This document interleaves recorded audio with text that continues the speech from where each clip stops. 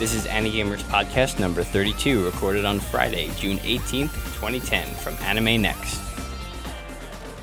Hey, welcome to the Anigamers Podcast. I'm your host, Evan Minto, also known as Vemtvo. This episode is a little bit different from what we usually post on the Anigamers Podcast because it is a recording of a panel called Fandom and Criticism, the Art of Active Viewing, that I ran at Anime Next 2010 with Anigamers bloggers Inc. and Uncle Yo. I apologize for the poor sound quality, but obviously I was recording in a panel room full of convention attendees, so there's little I could do to fix that. I did what I could. Anyway, if you enjoy this episode and you want to hear more, please check us out at podcast.anigamers.com, where you can find previous episodes, complete with show notes, comments, and more. I'd really like to know what you guys think of this panel, so if you have any feedback about this episode or any others, just shoot us an email at podcast@anigamers.com. That's about it. Enjoy the show. Hello, everybody. How are you all doing today? Hello. Good. All right. I am Evan Minto. This is Carl Custer, better known as Uncle Yo. Hi, guys. This is Ink. You gonna go by Ink? Sure. It's a pseudonym. We're all from Anigamers.com. It's I don't even need that mic. It's an anime, manga, video game blog. We do reviews and news and all kinds of things like that. And we like to critically analyze anime a lot.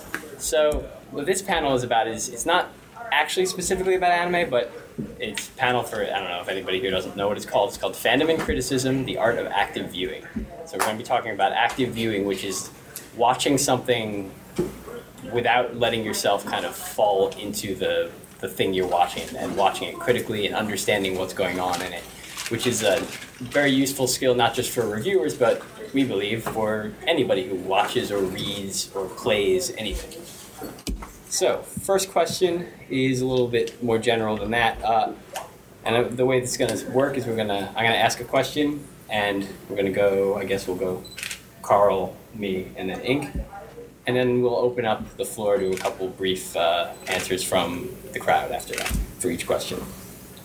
So, first question, how exactly do we define a good anime versus a bad one? And should we even try to define a line between those? Well, we start off right off the bat with probably one of the most difficult questions, is the difference between subjectivity and objectivity, if I'm pronouncing both those words right. Anything subjective is an opinion. I'm fat. Anything objective is a fact. I'm fat. Objective is giving like weight or measurement or something definite. Subjectivity is this reminds me of. And my problem with anime is I love what's relatively known as terrible series that are just random for the joy of being random. And I also love the classics like the Bebops and the Triguns, and I love those 5-minute epics that no one likes just because no one likes them. I love closeted series.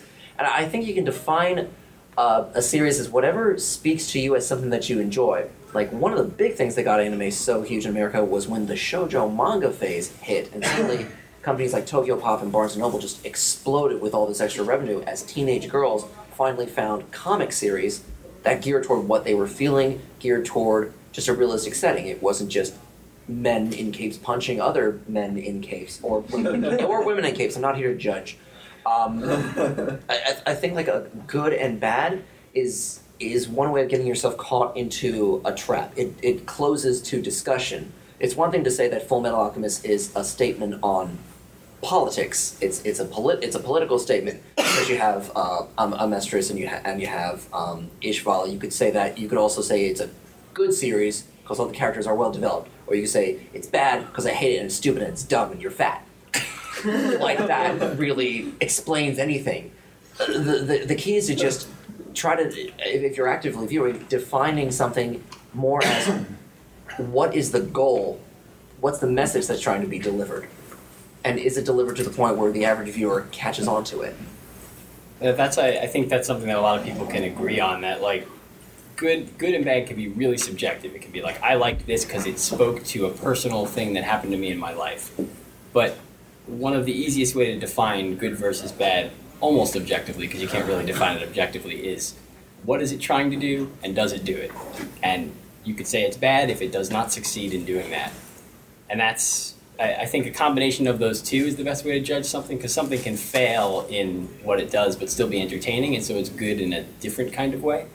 And that's, I think, the job of a reviewer or any person when they're judging an anime or anything else, to figure out if it's good and for which of those reasons is it objectively or subjectively good. And how one goes about defining good and bad for yourself when you're watching and when you're trying to figure out what is this anime trying to do is how it's trying to do it. And once you decide what you're looking for, how it accomplishes that.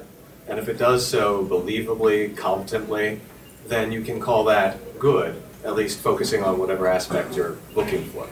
It could fail in other areas, but excel, say, in like character development, but it could fail plot-wise. There could be gaping plot holes. So there could be multiple good and bad aspects to every anime, but defining it is defining how it's doing. And next question is, oh, I'm sorry. I'm opening up to you guys. Do you guys have any answers for that? Yeah, so like has anyone an opinion on what is an openly bad anime? Akikon. Akikon. What makes Akikon a bad anime? Poorly animated, poorly written, not funny, but tries to be. It's ugly. Just fails at its job. Chris? As much as I do realize that good and bad are subjective, and they are, I don't know if anyone could possibly actually like Cosplay Complex. Cosplay Complex. It was a three episode ADV put out back in like 2005 when they were licensing everything, and I'm pretty sure Japan solely made it. It's like, oh, people cosplay, they'll love this, and we're talking lackluster animation, cookie cutter, one-dimensional characters. Zero absence of a story and Zero absence. That's like a double negative there. Like absolute zero. Absolute zero. Can it be so lacking in a plot that Clannad is jealous? Don't you dare say that about my waifu. But seriously, I mean, there was. All right, we gotta. Okay, sorry. I'm sorry. It's all good. So here's the more central question to this panel, and that's what is active viewing and what differentiates it from the typical viewing that most fans of anything go about? I think when you're actively viewing, it should probably be the second or third time you're viewing something. Because active viewing, you almost enter in with a mindset, which can in some cases kill the message that a director or the writer or the composer, what have you, is trying to get to. Example, very recently for me, I saw Shutter Island. It's directed by Scorsese. It's got DiCaprio in it, so I'm thinking Departed all over again. Turns out to be a really great movie that I end up enjoying. You guess the twist pretty well, and it just feels like a genre case. But as I'm watching it, I'm trying to figure out what Scorsese is trying to say about violence or what he's saying about America. The second time viewing, you're just trying to... I was just piecing together the twist at the end to see how everything fell into place. The third time, you finally pay attention to how he's using the music as obstructively as possible to give you the feeling that the viewer is locked onto the island as well, and that right and wrong are so subjective. Really fun mystery with that. What is another one that goes on with that? I guess the quickest way that I can define active viewing, with a Michael Moore piece. First off, you watch a Michael Moore movie and you go, rah rah rah, Republicans so evil, and then you watch it again, thinking for yourself, questioning where did he get these facts and these juxtapositionings that he's making. Everything is made with a choice. He had a part in Capitalism, a Love Story, where he has Bush giving a speech, and in the background he has what looks like a flash animation of a house just falling apart and catching fire. He's trying to make the juxtaposition that this man was deconstructing and destroying the nation like a natural disaster, and just kept on talking and didn't do a thing about that. That's maybe like the second time watching it. Just viewing something is trying to put what you're trying to get out of the film as each scene, viewing it as a whole. Like, as me was trained as a dramatic storyteller, everything to me is where's the beginning, where's the twist, where's the end, does it all fit together? Is the ending scene somehow the ultimate change from the first scene? And they do that in a lot of episodes of Cowboy Bebop, where the first thing you see will come back right at the end, but then you'll see the change in the episode, whether it's a facial expression that tells you Spike has learned something, or whether it's the Ace of Spades comes back, like that was his ace in the hole all along. Before I ramble too long, I guess I'll pass it to Evan. Yeah. It's watching for what you want to view it for. For me, at least, active viewing is almost like an out-of-body experience because it happens on the. It happens usually for me on the first or second time watching it, and it's that I watch it emotionally at the same time as I'm watching it critically, and I'm almost watching myself watching whatever it is. So, Millennium Actress is a good example of a movie that I really, really like, and I'll tear up in the ending scene, but every time I watch it, I get really emotional, but at the same time I'm watching what is it doing to make me emotional? What is going on in the piece that's causing me to have this reaction to it? And I think that's really important because if you detach yourself too much, you end up just being a robot who just watches technical aspects. And it's important to understand how it does something and how effective it is at engaging you in whatever it's doing. And I think how we bring ourselves to active viewing is different for every person because you can watch it like Carl does or like I do. And you just have to find a way to watch, to think. I think a good way to think about it is to imagine the creators of the show and imagine what they were thinking when they made it, rather than just thinking of it as something that's in front of you. Like, think about the depth and the things that had to go on before it came in front of you. By the way, Carl is about to totally spoil Tengen Toppa Gurren Lagann, so if you have not seen it and you don't want to hear the spoiler, skip ahead about 40 seconds.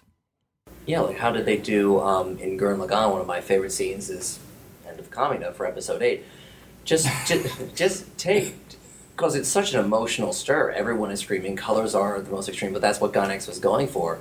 The colors are syncing up with your emotions. The music is building up. The shots are getting closer and closer, and let yourself feel what's going on, and then break apart how they did that. How going from close up to Simone to close up of Kamina's wound is getting you closer to that. Oh, Kamina lives, by the way. Spoiler. I agree with Uncle Yo. It's should active viewing is something that happens for me like second time around. First time, I want to melt into the story. I want to see what happens and what sequence and how. Just see it develop. I'm a big fan of stories, no matter how they come. But there can be a point in the series where I might appreciate something a little more, like it's very prevalent, and I'll latch onto it, and then I'll start to notice it in the series as I watch it. And that's partially active viewing.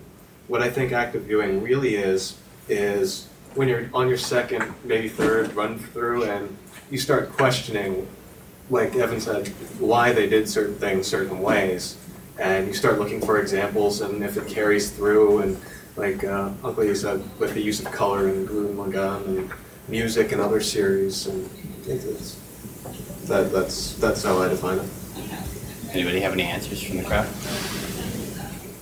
Yeah, go for it. Nothing wrong with a little discussion. Yeah. Okay, I just want to comment about active viewing. Sure. I'd say most fans today participate in active viewing a lot because we're a very fandom-based kind of culture. So you get a DVD of a movie and you can listen to it with 18 different kinds of commentary and watch all the deleted scenes. So you can sit there and for anything and find out what went on in the thought process behind the making of this movie and what went, and for anime stuff, we all go on and read, interviews with the director, and we go to events, we go to cons and meet people and ask questions about them, and some directors are more enigmatic about answering, but so we're kind of always, I'd say most people these days are digging into more active viewing, even if they're not consciously aware of it while they're watching. The third time you're watching a movie, you're like, oh, so I know why the director did that because I read an interview on this website and he's talking about why he chose the color pink for this character's shirt to represent this about the character. We're all kind of getting to that point where it's there's a lot more active viewing going on for everyone, even if it's unintentional. And doesn't that just make you enjoy it all the more? Well, it's Robert Redford, actor. He hates that. he's totally against deleted scenes and interviews and stuff like that. He's like, you should go into a show, you should just immerse yourself in it, and you should love it. And we're kind of moving way away from that to this point where everyone knows everything before it happens. Like, a series is announced 6 months in advance, and by the time it comes out, we've already had like 20 interviews with the director and a lot of the cast, and you're trying to dig up every piece of information possible. So it's kind of like, it's interesting from the different perspectives, whether that's, All right, I like it, so. I want to move on to the next question. So, how does the social and critical context around a work affect the way we view it and analyze it? So, it's like, are we more prone to be harsh on a series if it's been recommended a whole lot, or are we more prone to like it because either like people really don't like it or our friends told us that it's really good? So, like, how does that affect the way we go in with different expectations? I think my favorite part about finding a new series that I haven't learned a thing about is that isolated island feel of you have no idea what's going into it. Like when I first discovered the 6-episode series Bastard. Bastard is an epic, medieval, high fantasy, 80s death metal. Everything explodes, it's great. The main character's name is Dark Schneider. All the spell names are like 80s metal bands, Venom, Megadeth. Like that's the sheer joy of it. And then I went to AnimeNews.com and Anime News Network and learned a little bit more about the staff that went behind it. I think that friends building up expectations, saying, "Well, you're really gonna like it," is their way of saying, "I really liked it, and by my showing you this, you'll like me." It's been cynical. That little bit, that last comment. You'll like me because I like this, therefore. Oh yeah. I love introducing people to Cowboy Bebop because I love it so much, and I'm hoping that they will love it as much as I will, and then there will be that common thread, common connection, because you have that. You always have those inside jokes with your friends. No one does like Cowboy Bebop. It's that aside. That's You know to get rid of them. You're absolutely Well, right. you're not a As- person. As soon as someone recommends something to you, then you have your own set of expectations based on what you know about them and what they like. Like, you're right. You move away from that. It's a whole new series because it's not. Now you have some input about it. Like, it's going to influence your view whether you know it or not. And then you have that bizarre projecting of, that's exactly why. She's like, my mother has this thing where everything that's horrible, like the Ben Stiller movie, The Heartbreak Kid, she thinks is hilarious. Yeah. Every Ben Stiller movie. Whatever she sees, she thinks is great and that I will like, when it is in fact, well, subjective, horrible, unwatchable, stabbing myself in the head to lose consciousness so I don't have to watch the rest of it. So anyway, I also think that Don't watch that Heartbreak Kid. the context around it can affect how, like, not just the expectations if we think it's going to be good or get bad, but kind of the frame of mind we watch it in. So if somebody tells you, like, this movie's crazy, it's not supposed to be serious, don't take it seriously, you get a whole different experience of watching, like, some crazy 80s action movie or Golgo 13 in terms of anime, which is, I don't know, kind of obscure nowadays, but that's like an 80s, the crazy Still 80s amazing. action anime. So if you watch that with somebody telling you it's crazy and there's just like a CGI helicopter made of one polygon, like you go into that and you watch it and say, Yes! like, this is awesome because it's so over the top. But if somebody tells you like it's a commentary on assassins and death and life and espionage, then like you'll come out of that like that was supposed to be serious, but that's not a good movie at all. So I think I also think you guys were touching on something interesting with like your expectations from other people, and I think by actively viewing things and by being able to tell what we like about something and why we like it allows us to open our own prejudices towards and against things to other people so they know what to expect when we recommend something to them. So if you know you dislike everything that your friend likes, then you just know to just be the opposite. When they recommend something, you know not to watch it, and if they say something's terrible, you know that you need to watch it. Exactly. It all comes down to knowing who's doing the recommending. Like I didn't watch Naruto at all, and when the cosplay just like exploded, I think it was Otakon I went to, and everyone was in orange. It's a seething sea of orange, and I was like, "What the hell is this?" And someone told me Naruto. I was okay. Went home, watched a few episodes, and I was like, okay, it's kind of fun. Why is everybody in orange? And I just hate masses of people loving on something, so that did affect my viewing. But at the same time, if I have a friend who knows my taste and they'll say, hey, this has this and this and this that you like, I'll go, okay, I'll check it out. And I can pretty much be assured that their recommendations are for me and not from them. Like, they pointed out. Because people do want you to love what they love, because sharing anime is about sharing love. Like, you want people to appreciate what you like. Common ground's a perfect way to wrap up that thought. Does anybody have any quick things to say for this? Cooley effect. I don't think I've known anybody who's understood it either the first watcher or without having it get explained. But I really love it, and people who understand it tend to love it. To understand Fully Cooley, imagine you are 13 again.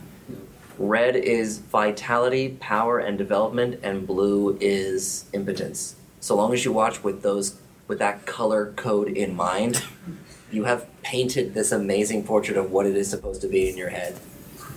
All right, Just swing the bat. So the next question, this is a bit on the other side of things. Can questioning the content of a series or a movie or anything ruin your enjoyment or ruin someone else's enjoyment if you're in a room with a bunch of friends? We did this a lot in high school and middle school, at least my teachers would. They would give us a book and they would tell you we're going to read it out loud and then we'll discuss what was going on at the time the author was writing it. So Tom Sawyer was butchered to the nth degree, to where Tom Sawyer meant pain and hate for me.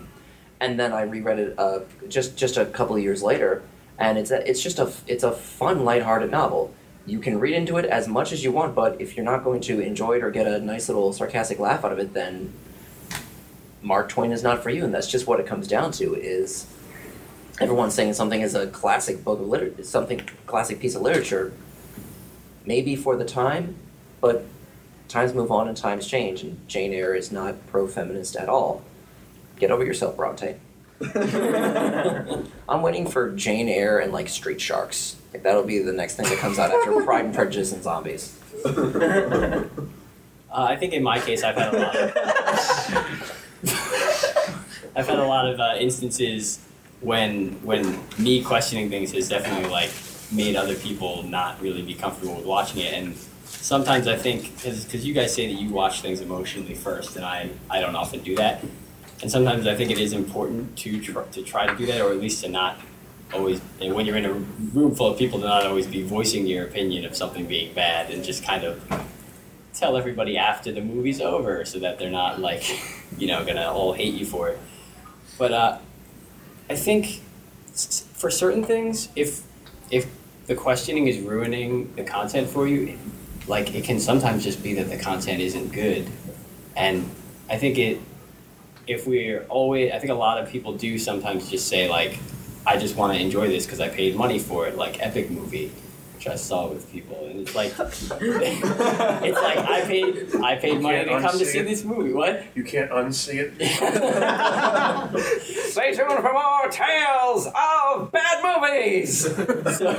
So people will sometimes justify liking something and not look at it critically, and I think that can hurt you in the long run. So if you're just sitting there like, I want to like this movie because I paid money to see it, that I think it helps more to say, I don't like this and this is why, and then tell people why, because it promotes people paying money to see good movies instead of paying money to see bad movies and then trying to justify it after the fact.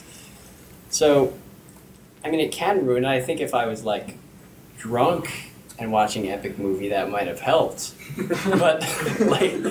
But to sit there and say I don't like this helps me to later say I will never watch any movie made by, I forget who makes those movies, but those guys. And what's the Spartans one? Yeah, Oh my god. Meet the Spartans. Sounds, I think it's Setzer and Friedman or something like that. More like Beat the Spartans, and it's really worth it. I'm all for holding criticism of a series while you're or a movie or anything while you're watching it or reading it or until the end, because you speak up during a movie, and for whoever's watching it with you, automatically brings them right out of the movie or series and right with you, and you're missing the continuity of whatever you're watching, and that can cause massive disenjoyment for anyone in the room. And I just found, like, if you discuss it with friends afterwards, you can get a good debate going on, why you liked it, what you liked, and nothing's ruined for anyone because they didn't have to like what they were watching, but they went through it without ruining it for those who did. Anybody else? You made a good point before about not being overly critical. Like, it's like anything else. There has to be a balance. Like, you can't just like go. We saw the A-Team recently. Like, you can't just go to the A-Team and be like, oh, you know, that's 1.5 stars. Like, it was crap. Like, you have to kind of realize that it's an action movie. Like, you have to let people get what they're gonna get out of it. You made a good point. Like, don't ruin it for people while you're watching it. Thank you. Anybody else? Yeah, you haven't spoken yet, so. I think the whole thing, the perfect example of that is Evangelion. Because that can be ruined so easily by ripping on it. And it's great to rip on it after someone's already seen the whole thing, but before then, it just ruins it. Yeah, because I think that show does have a lot of like emotional tension that's held there. And if you just try to make fun of it during that, you can ruin that entire experience. You can burst it. You're ruining the effect that Anno is going for, which I think he executes very well. But active viewing is interesting because if taken the wrong way, it can be like what the Fox News Network does, which is taking your opinion and hitting someone over the head. With the cell phone. With the cell phone ringing, indeed. Sorry about that, team. At the wrong case, hitting your opinion over someone, that stops the discussion. The whole point of this panel and for the active viewing in general is to encourage discussion and a clash of opinions and a compromise. Active viewing is more a development of your ability to think for yourself and see something from different points of view, as opposed to putting your what you're going for, your statement, your motto, your view on what you're watching, so that you can use it to pull other people into your opinion. Which is something actually, I think it was Marx whose main theory was, antithesis versus thesis is progress. So, everyone gains in a discussion if you think critically, but both sides have to enter into it logically and not emotionally driven. So next question, what purpose do you guys think negative commentary and negative reviews serve in critiquing and in discussion? Do they help or hinder our discussions about titles? A negative review is almost, at least like super negative reviews, because obviously. Oh yeah, ones that simply come on and they're simply an extended like troll rant, like a 4chan. Like it's a series of capital letters and exclamation points that turn into ones. That's obviously not worth it. Are you Yahtzee in that? Yeah, it could. It takes. I think he would be a good example of that. Yeah. Yeah, it takes a while to filter through and find reviewers whom you trust. The key is an objective, balanced opinion. Is saying this is what is strong about the piece. This is where it did not appeal to me. It reminded me of X, Y, and Z. If you're a fan of either or any, check it out. I think a good example of this is the blog Colony Drop, which a lot of people don't like it. They make fun of tons of anime fans. They really don't like moe, which is a very popular trend right now. And that was not a planned cough. Which is the popular trend, moe or hating moe? Both. One spawned the other. It's a circle of life.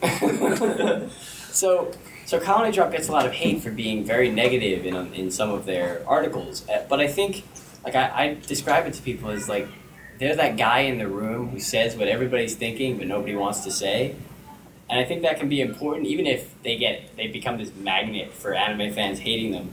I think it's important to have somebody to kind of like jolt you out of loving something with this blind love and have you because for people who don't question things, if somebody tells you some opinion that's not backed up, I mean, Colony Drop, they're good writers, but if somebody just goes like, your favorite anime sucks, that prompts you to stop just sitting there being like, oh, I love Clannad, Clannad's so good, and forces you to say like, this is why I like Clannad, and defend your opinion, even though your opinion's wrong. It's one of the most important stories for your critical thinking development is the Emperor's New Clothes. Someone has to point out the fact that the Emperor is not wearing any clothes, no matter what the guards around him with the sharp knives tell you. I like overly negative reviews. It goes to something the character Ego the critic said in Ratatouille. It's fun to write, it's fun to read, but at the end of the day, it's just words and opinions, and how they write something can make you follow someone's writing style, won't necessarily make you believe what they're saying, but you can enjoy reading it. So it won't hurt a review, but it can foster readership, and it could also foster differences of opinion, which can be a good thing. Anybody from the crowd? Go ahead. I think overly negative reviews can serve two purposes. One, it can be entertaining to just see someone trash a series hard, but on the other hand, as long as it isn't to the point where it's just this sucks and doesn't give any explanation why, it can be overly critical. But even if there's an explanation, an overly negative review that will be totally biased and make someone say, oh, he's just not liking it, if points are still brought up even in this overly critical review, can still totally make a person think, oh, wait, when next time they watch said series or said movie or something.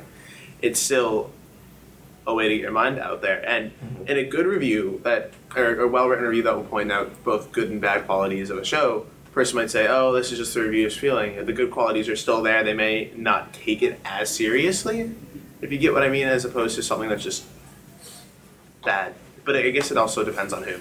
It's whatever. Anybody else have any other comments before we move on? It's sometimes easier to be negative because, like, if you're saying, oh, this is a problem, people be like, oh, good point. But if you're like, oh my god, I loved it, even if you have valid reasons behind it, people be like, well, you're too enthusiastic. What was really wrong there? So it's sometimes easier to be negative on shows, and also, and you can point out negative things in everything, even like Miyazaki and like the classics. It's easy to find something to poke at, and that tends to have like fans kind of knee-jerk defending because it's so much easier for them to put it down. But not all the fans who defend obviously are as well-rounded in their responses. So it's a little bit of a give and take. I'd actually respectfully disagree. I'd say it's easier to disagree for those who actively view because they're looking for continuity and things to piece together to make the film work, whereas it's easier just to love something if you turn your mind off and say, ooh, pretty colors. Which, the confrontation between the two is what really spawns good discussion. So next question, how can suspension of disbelief help and hinder critical thinking? You want to start with inconsent and go the other way? Okay. Suspension of disbelief. Technically, if you're dealing with a story that has time jumps, something that's not going to be available to you right away but will come in later down the line, suspension of disbelief lets you hang in there. So it's like, okay, well, I don't get how this has happened yet, but I have faith they will explain. If they don't, it's going to come crashing and burning. And it's Wuthering Heights. Yeah. But if they do fill in the blanks, and they fill it in such a way where you can rewatch the series and plug it in like a mathematical equation with a variable, and suddenly you know the value of X, and it's like, oh yeah, well, it does compute. I think that's where suspension of disbelief is a very good thing. Yeah, I think suspension of disbelief helps us believe in Dragon Ball Z and say like, oh, it's okay that they're shooting fireballs because that's the way the world works in Dragon Ball Z. But I think it's all about consistency, and again, this goes back to a creator doing what they intend to do, because they intend to make you believe this world, and if I think it pulls you out if you have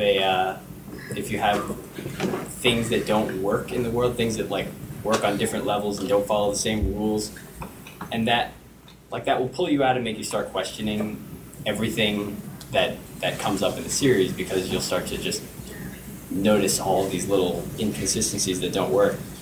And I think it's interesting, there's like a tendency among some fans to do something called fan wanking. Fanking?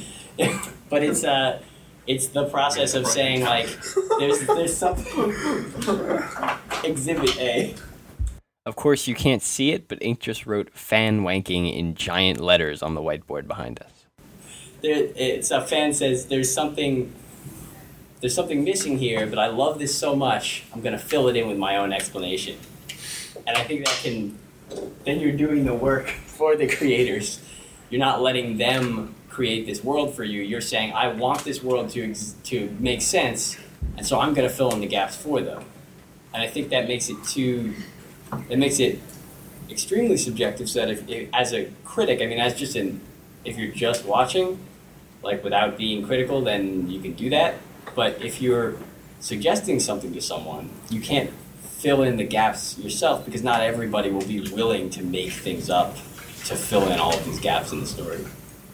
I realize now I should have worn my Green Lantern shirt so we all could have dressed alike for this panel. Made us look more like a team. No, I don't do Skype anymore.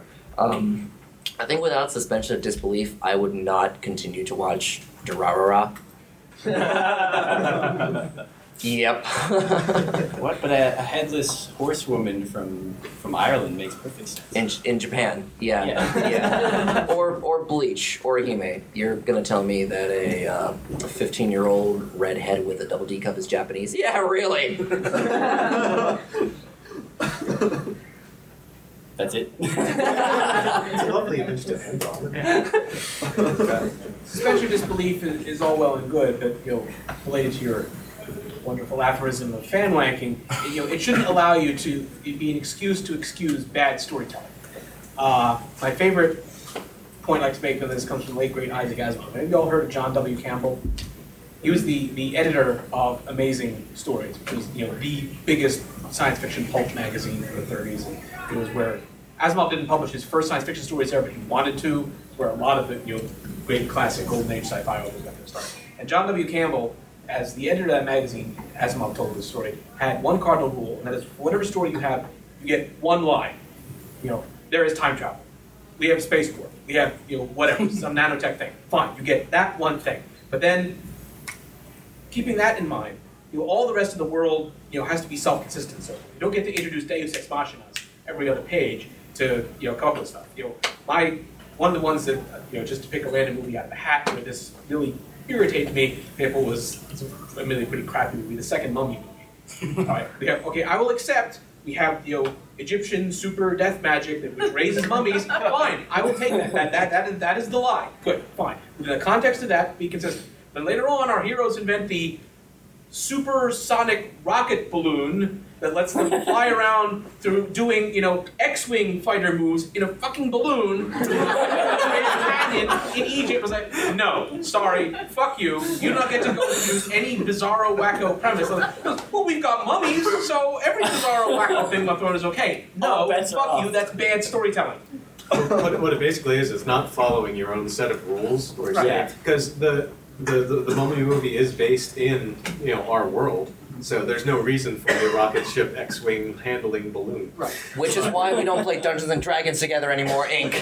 You will accept my steampunk orcs and gnomes, and you will like it. I said I couldn't have plus 30 love. My other favorite example of that comes from when I was in college, and supposed to show how old I am, that Star Trek 4 came out. Mm-hmm. And my roommate at the time was the only guy I knew at the time who had a Laserdisc player, and he got the Laserdisc of that movie, and all of us gathered in his dorm room, and we all watched the movie. One of my friends I enjoyed Star Trek, but I wasn't really a hardcore Trekkie, but I had this one friend who was a super hardcore Trekkie. And they're doing the scene where they're talking about, we have to go in there and gather the high energy photons from the nuclear reactor to re-energize the blah, blah, blah, blah, blah, whatever it is. Okay, I'm a physics student, so I'm laughing at this concept. And Star Trek goes, well, maybe it could be this. And but I was like, no, what they're saying just from the context of realistic physics makes no sense. Yeah. But then later on, when they're flying around in the ship and they beam the whales up, he got all bent out of shape because, oh, you can't beam the whales that way because they beam and blah, blah, blah, blah. The Star Trek technology, that was the absolute biblical stone tablet, sacrosanct, whatever. Leave the But whales out of it. physics, it could be this. Realistic physics, we can do fan wanking. Moving on, since anime and manga are foreign material, how do those cultural differences and also aspects of translation factor into how we watch things and how we judge them? A question I like to ask is: are we reading good translations of Japanese or translations of good Japanese? Ooh, now that's interesting because there is and there isn't a language barrier between the East and the West. When you translate Japanese into English, you have an amazing lexicon of 1 million plus words. Japan, though it has a word for everything, feels very limited in what it's able to express, or at least perhaps, me not being literate in Japanese whatsoever, feels like Japanese is limited to I see, I've never felt a power like this before, and no. Like, I still don't think I know what the word for bathroom is in Japanese, which means I won't go to Japan anytime soon. Okay, that's the answer. So I think... Can I throw in an interjection on the Go ahead. on this subject? Hijack the panel there. One other element of translation, a third layer, which you'll look at, which is also very important, and which I have to deal with for a panel that I'm doing later in this convention. It's not just the actual translation of the language itself. You can have people who are astoundingly competent, knowledgeable translators. But sometimes what they're translating also has external historical or cultural baggage with it, which the most competent translator in the world may not know. Perfect example of this from one of my co-panelists from years ago, an early ADV Films translation of an anime back in the videotape days called Legend of Lion Flare. And the head of ADV Films asked my co-panelist, "Oh, what do you think of our translation?" Like, hey, you don't want to know. No, seriously, we want to know. No, you don't want to know. Like, okay, press, finally no. Okay, look, guys, you may have the translation of the action dialogue fine, but it's not Legend of Lion Flare. It's when they say this word in Japanese, Freya, it's Freya, the Norse goddess Freya, goddess of frost and night. But it's not the Legend of Lion as in Lion. It's the Legend of Lyon as in the castle Lyon, which is where the German hero Siegfried, which by the way, it's not Zeke, the main hero of your show, it's Siegfried, the great hero of German history, was resurrected and blah, blah, blah, all this mythology stuff. If you don't know that mythology, you can have a perfectly good translation of the dialogue and get everything staggeringly wrong. And as he said, this isn't because I'm a great, super knowledgeable guy on Norse mythology, it's because I read Jack Kirby comics as a kid. We deal with this. I'm doing a panel on Hetalia tomorrow, and Access Powers Hetalia. And there's a particular joke in there which sort of set me off on making that panel, which depends entirely on the word choice that you use for this one line that one of the characters speaks. Most of the fan translations that I've seen get it right, but if there are alternate translations of this word. I know what the original Japanese word, but it can be translated either as wailing, like crying, or bellow, like you're shouting. And there's also something to be said for the lip syncing they have to do to make the animation look clean. There's boundaries in that. There's translation problems in all sorts of printed matter. I mean, whether you're reading the author's original intent or the translator's. Right, you're going through an extra filter, and you're not sure if you're critiquing that and telling a friend that it's good. You don't know if they read it in Japanese, if they would enjoy it as much as in English, because they might be improving that. That's why part of. I'm sorry. That's part of why I always watch anime. I always watch the dub first, and then I'll watch the sub. And if what I heard and what I remembered hearing from the dub matches or closely matches the Japanese, I'll watch the dub because obviously I want to concentrate more on visuals, and reading as fast is not my strong suit. But if the Japanese just makes way more sense, I'll trust the translators as opposed to the people who are trying to match the third medium of lip syncing. Scott. Yeah, I definitely think that the translation is sort of the lost art that a lot of people overlook when it comes to critiquing anime and manga. Japanese and English are completely different languages, and they have different styles to them. So if you do a direct translation to English, it doesn't sound natural. It does require some interpretation to actually make the language sound natural. And I think that if they're unable to do that, then that's something you have to criticize against a poor translation. Yeah, I've run into some problems like that with. I mean, Zeta Gundam is an example of something I really didn't like, and like every other Gundam fan I talk to seems to like it, but I feel like it might have been a problem in the translation, that it's awkward, and that can just ruin the whole show for you. And then you can't be sure if you're telling someone don't watch Zeta Gundam, but maybe if they watched a better translation of it, they would enjoy it. And it can be really difficult to do that. You kind of have to look further into, if there are different translations, you have to try to watch different ones or learn Japanese. You had a question? Response.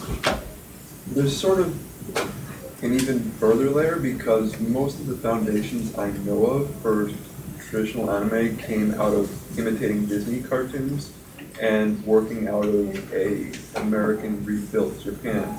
So it's sort of like there was an American cultural influence that entered in, and now we're looking at how it's developed out.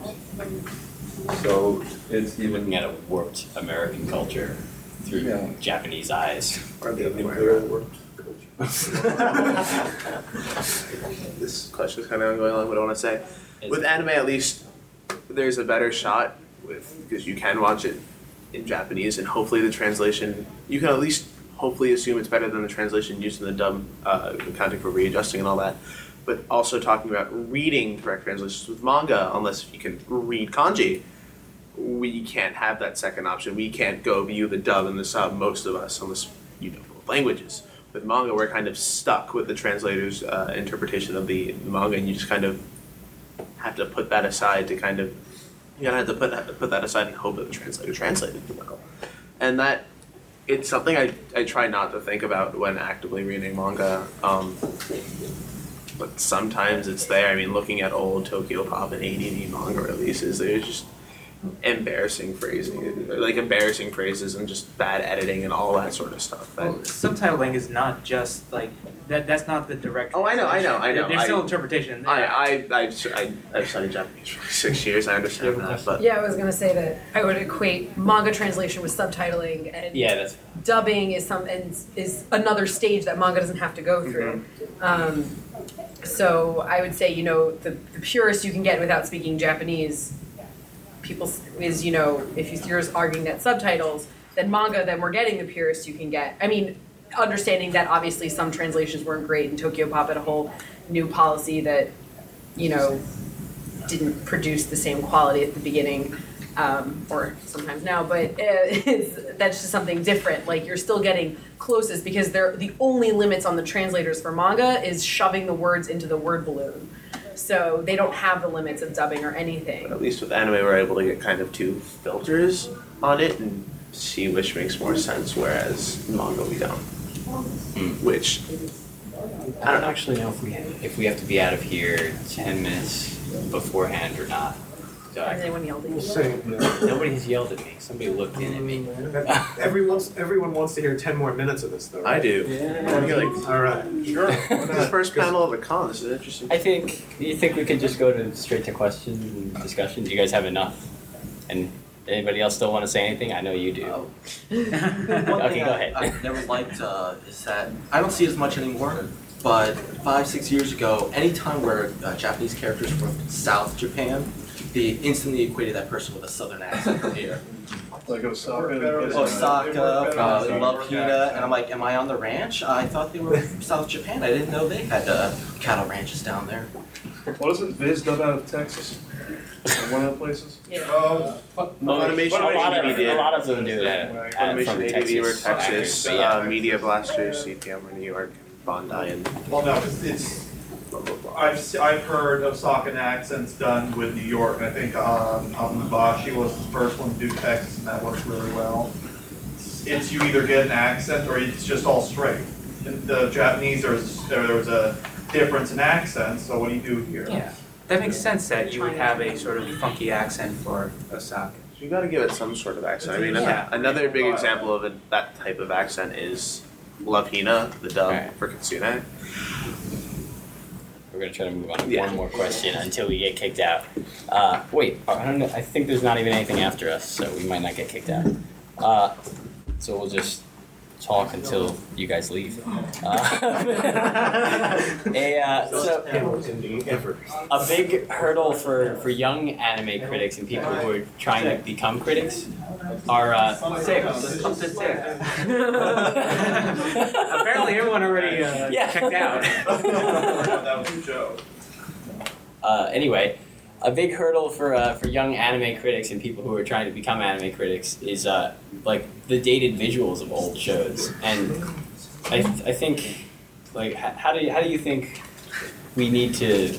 I screwed that up. I have it written down, but I'm trying to rephrase it. Like, what is the best way we can kind of break people of that, and not like forcibly, but convince people or allow them to convince themselves to be able to watch older anime and accept the dated visuals and the dated storytelling styles as something that's still acceptable new. I'll get to your question after Ink. Right. Duct tape. Put them in a chair, you wrap it around a few times, you go, okay, listen, I'm not going to hold your eyelids, but you're not going to want to blink anyway, because it's a really good story. Just remember, you're watching the story, you're not necessarily watching the animation. You can go to black and white films, they're just as good as today's color, or animated, or CG. You know, you're watching for the story. So as long as you can get someone to get past that initial shock of, whoa, this looks like it was, drawn by colored pencils and masses of underpaid Asian people. As long as you can get past that. That's still how they animate, though. Masses of underpaid Asian. No, this is true. Well, see, there's your bridge. Nowadays, only slightly less underpaid than before. Yeah. But like, I just recently went back. I started watching anime like when I was like 6 years old. Saturday mornings, Battleship Yamato. I loved it as a kid. I totally forgot about it until just recently. Netflix was streaming a couple of the movies, so I went back and watched a couple of the movies. And the visuals really, if I would have just started watching anime, I was like, wow, no. But having watched some of the newer stuff and realizing I had watched it before, I was like, oh, okay, it's just the black and white movie version.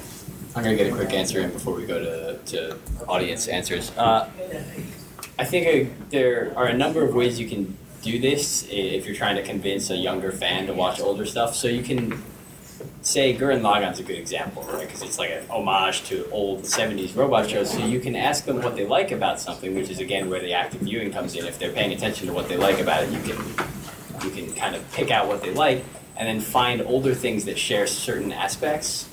So you can find a robot show that's similar to Gurren Lagann and try to get somebody to watch that. And I think other ways are like you could do reverse timelines, so go backwards. I've done that with my high school anime club, like start with, or you could do a forward timeline. I think I started with Macross and then just moved forward with all, I just blanked out his name, but the mech designer and creator of that, Shoji Kawamori. And kind of just went in a forward timeline until you get to Eureka 7, which is also new. So it's kind of, you can ease people into it that way, and then they realize that Macross and Eureka 7 are related, and there's actually a reason for them to watch Macross.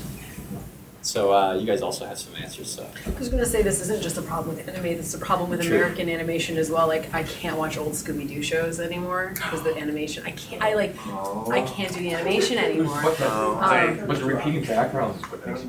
Even just like Also, the hallway with the doors on each side. But like, And and ghost never being a ghost. it's also a problem with comic books and manga. Like comic books a little bit more so because you read the old stuff and you're like, the color is terrible. But old manga is a very different aesthetic. It's much skinnier, it's much lengthier, which is more, shoujo today, and like it's very different styles. And I found that much as I try to encourage my friends to do this and watch black and white movies and stuff like that, some people just won't, just absolutely can't. I try to ease it in, work my way backwards, use good stories, but some people look at it, they just can't get past the visual to get to the story underneath. I think there are ways to ease them in, and once they can get past the visuals, then they can get it. But you can't just throw them in there.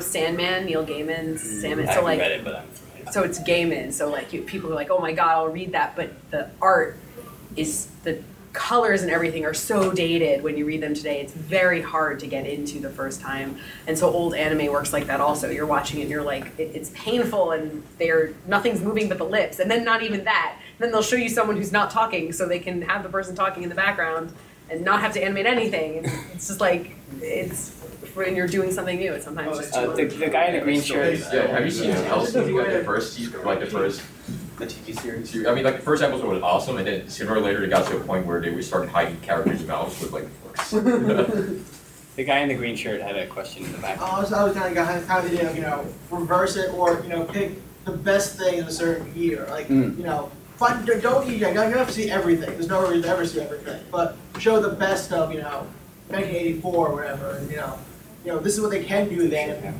like that. Yeah. I find this happens a lot with people who play video games. You'll play God of War 3, they visually stunning, and you'll try to show like Ocarina of Time, like not even 12 years ago, like this is disgusting. Or even further back, Don't like say that. well, but then you'll get people who like try to play like Final Fantasy 1, like this is how can you play this? Where's the 3D graphics? Where's this stuff? I think Final Fantasy like 7 is like the worst of that, where it's not like sprites, but it's trying to be 3D. Very blocky. Kevin. Digitally remastered versions. True. I didn't have cable until freshman year of high school. I don't know. So like when you and the rest of when you yourself and the rest of our friends were crazy about Dragon Ball Z and everything on Toonami, I had none of that. Right. So if I did cable, we're like, hey, you should watch Dragon Ball now. By the time I was 15, 16 and seen other anime, I didn't want to watch Dragon Ball because it looked cheap. The animations were just squiggly lines and, well, you know what I mean. It was really hard for me to get into, but now there's Dragon Ball Kai, which while, the cells themselves aren't changed very much, it looks nicer. It's and it's going to be on Nickelodeon, so I will watch that. I mean, Philly. Well, I think an interesting thing about animation in general is, sure, you're going to see differences in 70s anime to 80s anime to early 90s anime, but then at some point, a big change happened. They started, cells were colored in digitally, and it gave it an entirely different outlook. So where something in 2010 may not be as fluid as something in 2000, but at least there's still that sort of similar aesthetic, whereas, say, of course, there are going to be a few exceptions to things like Bebop and such, but it's a completely different. It's not just like smaller changes like it would be from the 70s and 80s, but you take an anime from 2000 and then an anime from 2008, and it'll look so completely different or whatever the exact year was. I don't remember or know offhand, but that advent, I think, changed anime as a whole because all anime is now painted digitally. It has a distinct, clear-cut coloring as opposed to the more pencil-y looking stuff, which gives it a big difference. I think there are certain cell animated things though that are so good they look almost digitally animated, and you can use that to ease someone in. I'm not 100% sure about it, but I think Porco Rosso was cell animated, and that looks digital. And you can use that and other Miyazaki movies and trace that back because Miyazaki's a really good touchstone for people. Like almost everybody. Some Miyazaki did use software in a few of his movies. He only started doing a little CG with what was it, Princess Mononoke? Yeah, that was some of Mononoke and Spirited Away. Everything before that stuff. Right, so you can use that stuff and go backwards, and then if you get someone to watch Nausicaa and enjoy that, I mean, from there you can branch out to lots of other 80s anime because it looks particularly good, but it looks like a lot of other 80s anime, and you can kind of branch out. And from Nausicaa to Totoro, there's a big difference. Anybody else? I'm not sure how related it is to the panel, but did anybody else have like with Ghost in the Shell standalone comic season 1? I mean, I liked it for the majority of the run, but as it started going near the end, I started having real major problems with it. I started having low expectations for the second season. It was like the second episode was absolutely awesome. I really loved that, and the quality of the show itself probably didn't go down, but the storytelling just started getting more like nonsensical, and more unbelievable. Like when you first, I hope I'm not spoiling everybody here, but like when You probably spoiling covering like something. man. So whatever it was, let's say it. Okay, well, We've already spoiled Gurren Did Lagann. everybody have did anybody else have like similar feeling? That's not really related to the panel. Or is it just me? Did I just Entirely look too honest. deeply into it? I don't know. I sort of got more into it from the story when I picked up the Death Sonic ones were kind of like. Sometimes shows break your suspension of disbelief and beat you over the head with it, and you know, like you're watching something and you're totally there, and something happens. While he's running from the I think this is all falling apart. It's 4 o'clock. The panel's over. Everybody, thank you for coming. Our blog is www.anigamers.com. ANIgamers.com. And we do lots of cool reviews and things, so please check it out. And we're free to talk after the panel if you're still interested. I'm interested.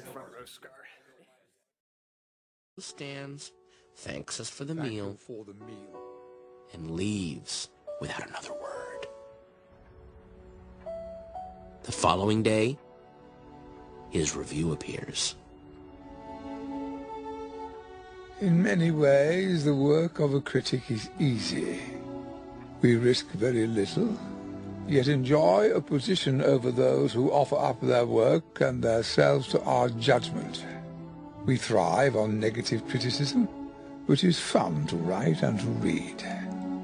But the bitter truth we critics must face is that in the grand scheme of things, the average piece of junk is probably more meaningful than our criticism designating it so. But there are times when a critic truly risks something, and that is in the discovery and defense of the new. The world is often unkind to new talent, new creations. The new needs friends. Last night I experienced something new. An extraordinary meal from a singularly unexpected source. To say that both the meal and its maker have challenged my preconceptions about fine cooking is a gross understatement. They have rocked me to my core. In the past, I have made no secret of my disdain for Chef Gusteau's famous motto, "Anyone can cook," but I realize only now do I truly understand what he meant. Not everyone can become a great artist, but a great artist can come from anywhere. It is difficult to imagine more humble origins than those of the genius now cooking at Gusteau's, who is, in this critic's opinion, nothing less than the finest chef in France.